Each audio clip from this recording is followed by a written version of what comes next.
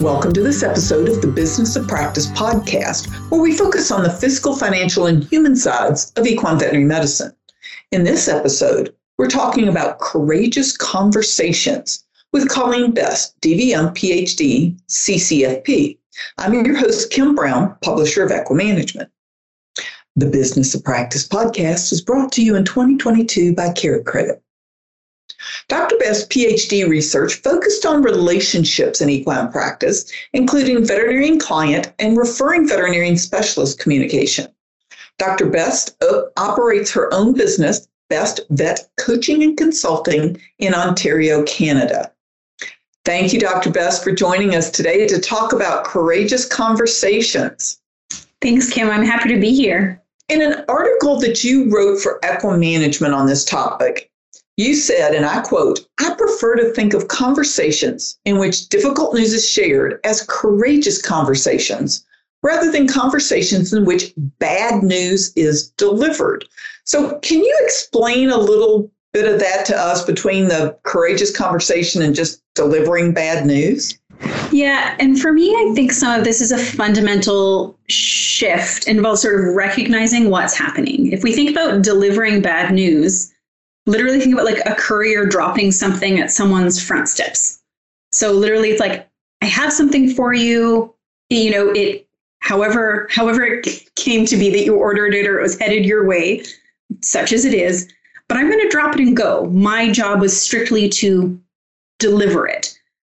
As opposed to in a courageous conversation where there's this interactive, dynamic partnership piece.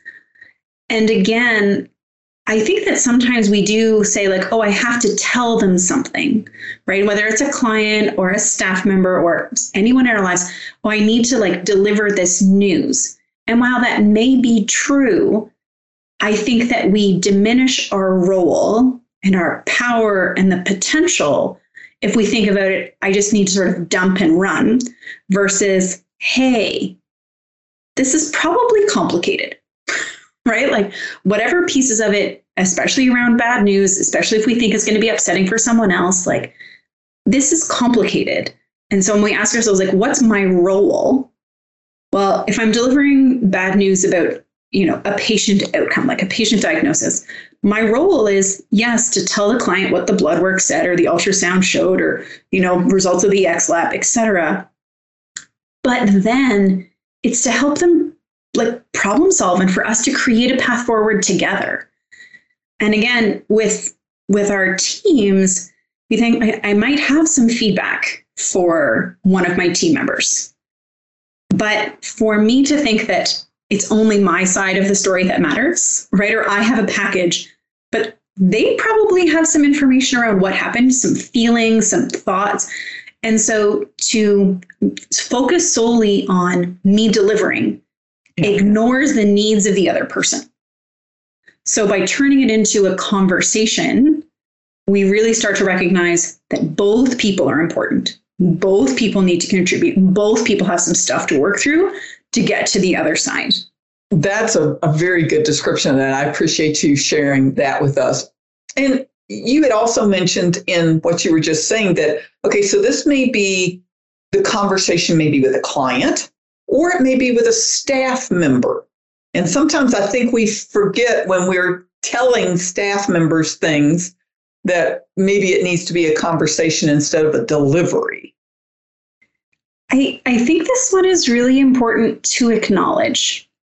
And when we think about what is meaningful for any type of team member, or even for ourselves, one of the things that most people need to a certain extent is some control over their own, right? Some autonomy. And so when we're sharing feedback or when we're sharing, again, the outcome or the decision after a request, it's not a very good feeling to think that, that's it. Like this is the news and we're done here. That's not collaborative. It's not collegial necessarily. It doesn't support the other person's understanding of why a decision was made. It doesn't help you understand the impact of the decision which may in turn have downstream consequences, or it might have immediate consequences. Oh, I didn't realize that when you asked for that vacation time, it was because your sister's getting married. Yes, it was inconvenient, but now that I know that, we will make another plan, because I would hate for you to miss that critical event, or you're needed to babysit your one of your nephews while your sister's giving birth or something. Like, there are times when we make a decision or we think we have a package to deliver based on an incomplete set of information. So if we get focused on the delivery, it's like not checking the packing slip when it comes, right? And then you're like, I didn't order this. Like, shoot. And again, there can be short and long-term consequences. So when we focus on a conversation, we start to help manage the relationship in a more meaningful way. We decrease the risk of negative consequences. And even if the answer isn't what somebody wanted, hopefully we're mitigating fallout. That's perfect. So how do you, ahead of time, set the stage and think about the content of a conversation that's not going to be maybe accepted very well, whether it's a client or a staff person? One of the first things I look to do is I look to manage myself, because we all tell stories in our heads. It's like just part of life. And I will often tell a negative story about how I think someone is going to respond. And if I don't challenge myself about that story, then I'm already putting negativity out into the world about how that conversation is going to go. So I try to sort of, again, question myself and say, well, this could go any number of different ways. And we're going to focus on being responsive, compassionate, empathetic throughout. I also really look in that sort of setting myself up to look at what am I responsible for in the equation. I tend towards the over-responsible side of things. And so one of the consequences of that is I start to own more things that are mine. Yes. And when I own more things that are mine, I also try to control more things than are mine. And so going into a courageous conversation, there are things I can control, like how I show up when we have the conversation and so on. I cannot control how the other person responds. And oftentimes, especially with clients and our patients, like, I can't control what I have to say. Like, that's like, crap, the horse did their dispensary. Like, I that was not in my control. So I try to help myself remember that so that I don't get stuck in a guilty, like, sort of shame spiral in the conversation, because that doesn't help me put the focus where it needs to go, which is onto the client and the horse, like whatever that is. My focus doesn't need to be on how crappy I feel. Yeah. So again, I try to, first things first, I try to manage myself, because that's who I have control over, which I remind myself of sort of on an hourly basis. Yeah, those negative pre-conversations in your head are always difficult to then make yourself stop, rewind, and say, okay, I need to go into this more open and sympathetic and listening, which I'm so guilty of. Yeah. I think we all. And I think especially when we sort of know the other person, whether it's a teammate or a long-term client, we're like, I know this is going to be really hard. And when you start to use the word know, it's a bit of a warning light, right? We don't know things. Frankly, we assume or we imagine, we believe, but it's a good time to be like, this might be difficult. I am going to be prepared. My Kleenex box is never far, right?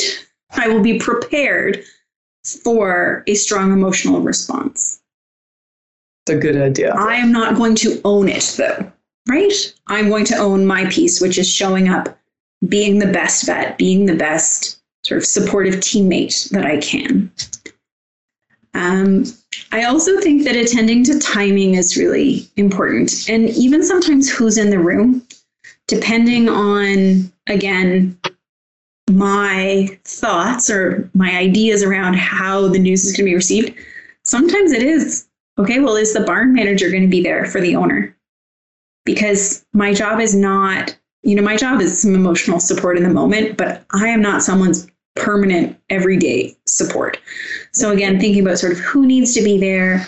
And especially for me, sometimes, hey, am I leaving something to the end of the day that is either going to wreck my whole day leading up to it, or is it going to be everyone's too tired and trying to get out the door at the end of the day? Or is it best done at the end of the day so a teammate can go home and have some quiet time and not have to be at work after having some uncomfortable news? So there are lots of different, and again, I don't think there's any right way, but I think there are ways to be intentional around how we sort of create space. And I think that's really important. We need to create some space for the conversation. Again, so that it's a conversation. It's not a dump and run. Because if we don't create space, then sometimes we are stuck at dump and run. And again, negative consequences for everybody. Yeah. That's a great way to put it. So also, I know that you're very big on nonverbal, what is not said in these type of conversations. So how do you kind of get yourself ready for that? And what do you need to think about as far as nonverbal cues that you're giving to either clients or coworkers when you have to give them some news they're not going to be happy about? Yeah. And I think this is important to appreciate that we have nonverbals when we're face to face. We also have nonverbals when we're on the phone. On the phone, we have our paraverbals of our speed of speech, our tone, etc. So don't think that you can escape the nonverbal situation by doing a phone call. It does not work that way. But, I mentioned earlier sort of the negative stories I tell in my head about how it might go. One of the critical reasons I need to manage those is because they will shine through on my nonverbals. So our nonverbals tell a story of our emotions, and our words tell a story of our sort of purposeful thoughts. And when they don't align, people trust nonverbals. So if I have an underlying this is going to go badly, it's going to blow up in my face, they're going to yell at me, I am likely to create some of that nonverbally with hesitation, with a lack of confidence, with, again, shirking or shrinking away, as opposed to if I can find a way. And again, as someone who's pushing 40, my imagination is not as strong as it once was. But if I can engage my imagination, think of a way for the conversation to go well. Even with crying, even with tears, but we find our way through it, and they feel, sort of safe and secure and heard, and I feel like we were able to have a meaningful conversation. That helps to set my nonverbals up for success. So again, that minute, and I also do silly things like I'll power pose. If you haven't seen the TED Talk by Amy Cuddy, I suggest you have a look. Or, I'll take some calm breaths. Like I will leverage mind-body techniques. I will watch a silly YouTube video. I will try, if I'm really upset, sometimes the timing means that I need to wait. So someone once told me, again, I'm from Canada, so we take our hockey quite seriously. And they said the coaching rule and the parent rule in kids hockey is if there's an incident, all you're allowed to say for the first 24 hours is, I would like a meeting. That is all. And sometimes I think that's a meaningful lesson, meaningful thing to take away. I'm really worked up. This is not the time. Or if it's a patient that, has a special place in my heart, and we get bad lab results, but it's not it's not time sensitive, I might take overnight to process it. And I might call might find a time to talk about it. Again, so I'm not still feeling like I'm going to cry and I'm not coping. Right. So again, making sure that we're taking care of ourselves so that we can be that responsive partner with the other person. We found our stability can be important.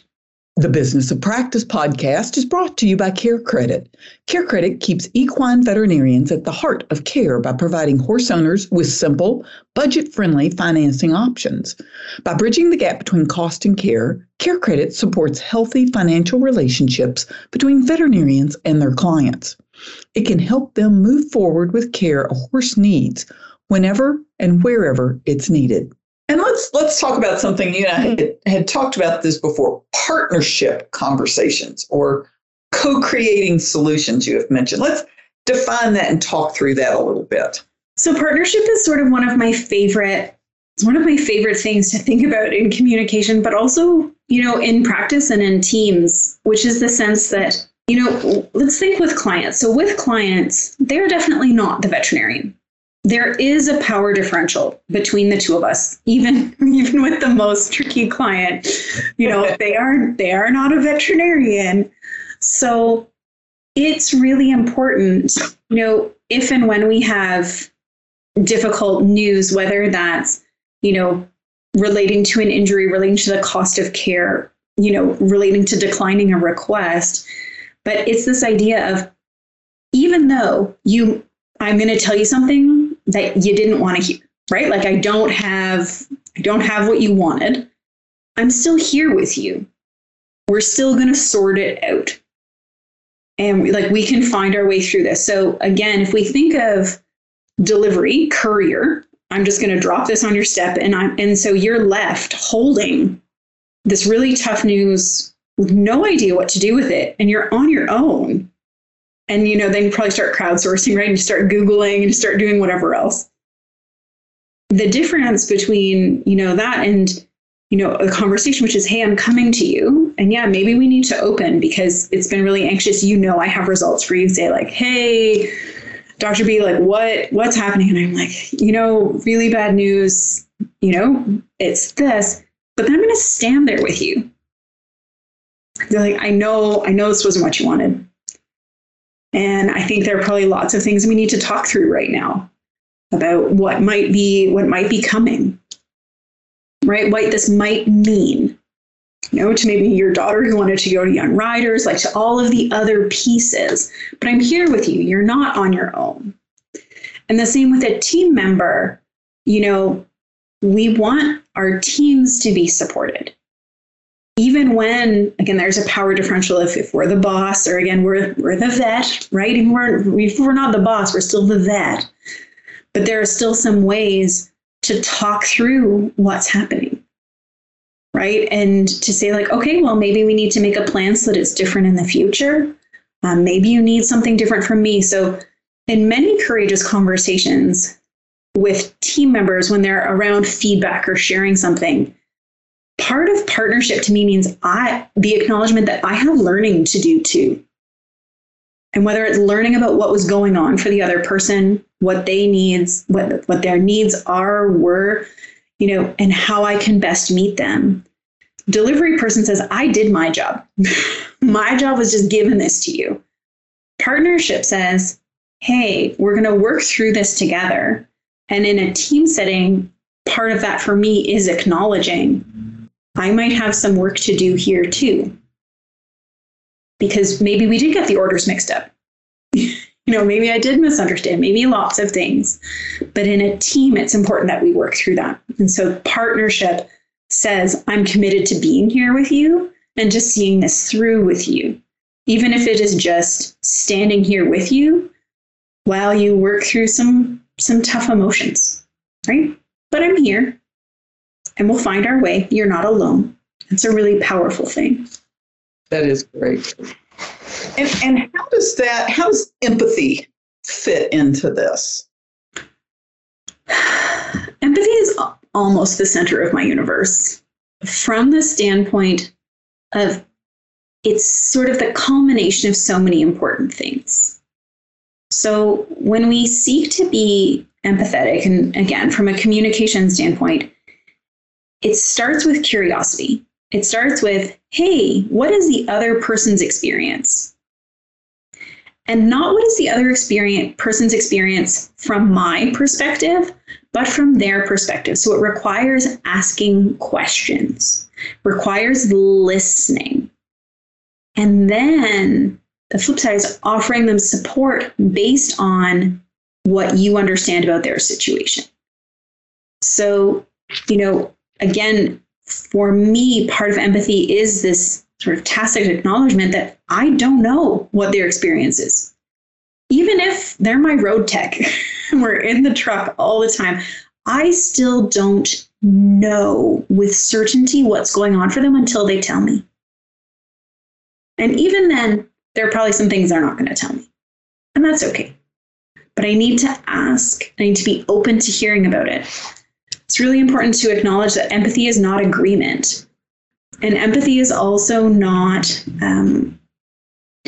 doesn't negate sort of a consequence or a change in behavior. So we can say like, hey, that sounds really tough. And my kids are 4 and 6 right now. So we have all feelings are okay. Cool. All feelings. Any emotion you've got, totally fine. All actions are not okay. So hitting your brother when you're angry, pass. Nope, not good. Throwing something, also unacceptable. But the frustration that you felt, very acceptable. So again, sometimes empathy is about understanding the underlying pieces, acknowledging those so that we can get to what now. That acknowledgement releases some of the intensity around those feelings and allows for sort of the logical thought to follow. When we don't acknowledge, the person, is sort of still alone, still in their silo, and can sometimes just be stuck in that tough place. And even though we might really want to get to, how do we move through it? How do we solve this? Without the acknowledgement, without the empathy, it's unlikely that they're going to be ready to join us on the planning forward side. I used to try and teach my girls that they had decisions. Yes, they can feel upset, they can feel angry, they can feel needy, they can feel whatever, but there's a consequence to what they decide to do about that. And the consequences can be good or bad, but they have to own those consequences from their decisions. So that's hard, but I think it set me up better, I think, as a manager to be able to talk to staff about, okay, well, you chose to come in late 3 days this week. That was your choice. You've given me no reason why you've done this. You know that you're supposed to be here at 8:00 because I need you answering the phones. And the consequence of that is, you're going to have something go in your personnel file or whatever. Mm-hmm. And, again, the conversation that goes along with that is important. Well, my kid's been sick, my sitter's been sick, my husband left, whatever. Mm-hmm. There needs to be room for that. But her job is still to show up at 8:00. And if she can't, the consequences are still going to be there.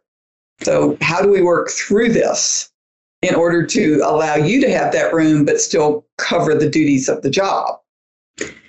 The both and can be hard to hold. Yeah. Right? It's the both and. So, oh my God, like, hey, you've been late 3 times this week. What's going on that's not like you? Okay, so we're starting a conversation. Yeah. And they say, yes, it's been COVID, right? So daycare's been closed. My partner's been planting. Like, I've just been really stuck. I'm really sorry to hear that. Like, you must be feeling like pretty stressed out. I know your job's important to you. Yeah, I am. I've been really worried. Okay, how can we figure this out? And it might be, and again, this is the tricky part of sometimes bad news is out of our control. Sometimes it's within our control. So you might need to decide, in light of this additional information around why this person has been late, am I going to put a note in their file or not? And either way is fine. you do still want to work through it constructively because it's not the same as being ready for them to walk out the door. And so we also don't want someone who's having a hard time to feel not heard, to feel not cared about, and sort of to start checking out, right? Well, if they're going to be hard-nosed about it, then I'm going to start looking for a new job. I'm going to be disengaged. I'm not going to care. They don't care about me. I don't care about them. That's in the vast majority of cases, that's not what we want, right? Because that also starts to build toxicity for our entire team. So we want to think about how, the decisions we make, and it may be, but we also went through this last year, the year before, so the letter's going in, but I do want them to know that I do really care, that I'm a working mom too, that I understand these things aren't easy, and we plan forward so they do feel supported, right? And we've worked through what can feel like insurmountable problems on their own. Okay, so do you need to come in? Do you need to come in at 9:00 next week for the week? Because that's what, and then we'll get back to, we'll check in at the end of next week and we'll see if we can go back to 8. And that might, how do we sort it out together? Because again, sometimes we can accept an immediate bad consequence. Sometimes we can't. And sometimes we do a little bit of both. We put a job ad out quietly and we try to work the problem at the same time. Yeah. And again, there's so many different scenarios. I just threw that one out there because, it's real these days. There's so many people who have other issues going on in their life that even though our company, you need someone at your front desk answering the phone at 8:00. So how do you figure that out, knowing that this person, like you said, has issues that you didn't even know about because they didn't tell you? Yeah. And it's that both and, right? Hey, this is hard. I care about them. I care about my business too. And maybe it is, we'll forward the calls to your phone, right? There are lots of creative solutions, especially in the current labor market, which should not underestimate how difficult the current labor market is making things. We can still be empathetic and hold someone accountable. Yes. Empathy and responsibility are not mutually exclusive. It's simply accountability and responsibility in a space of caring. And that, again, like my little kids, right? No, you cannot throw this at your brother. I didn't stop loving you though. I didn't I did get that he baited you. And this was complicated. It doesn't make it okay. Right. But I can see how this happened and it's hard and we need to troubleshoot going forward. Yeah. Yeah. That's awesome.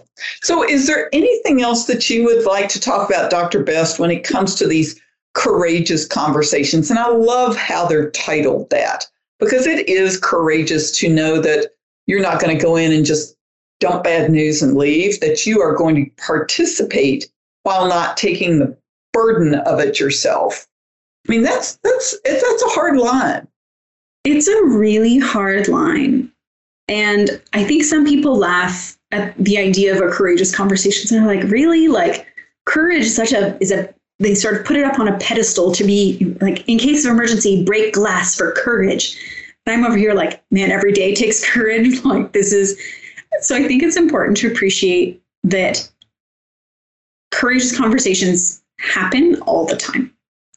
And it's helpful to recognize them and put some intentionality around them. I also think that, this idea of courageous conversations does start within ourselves.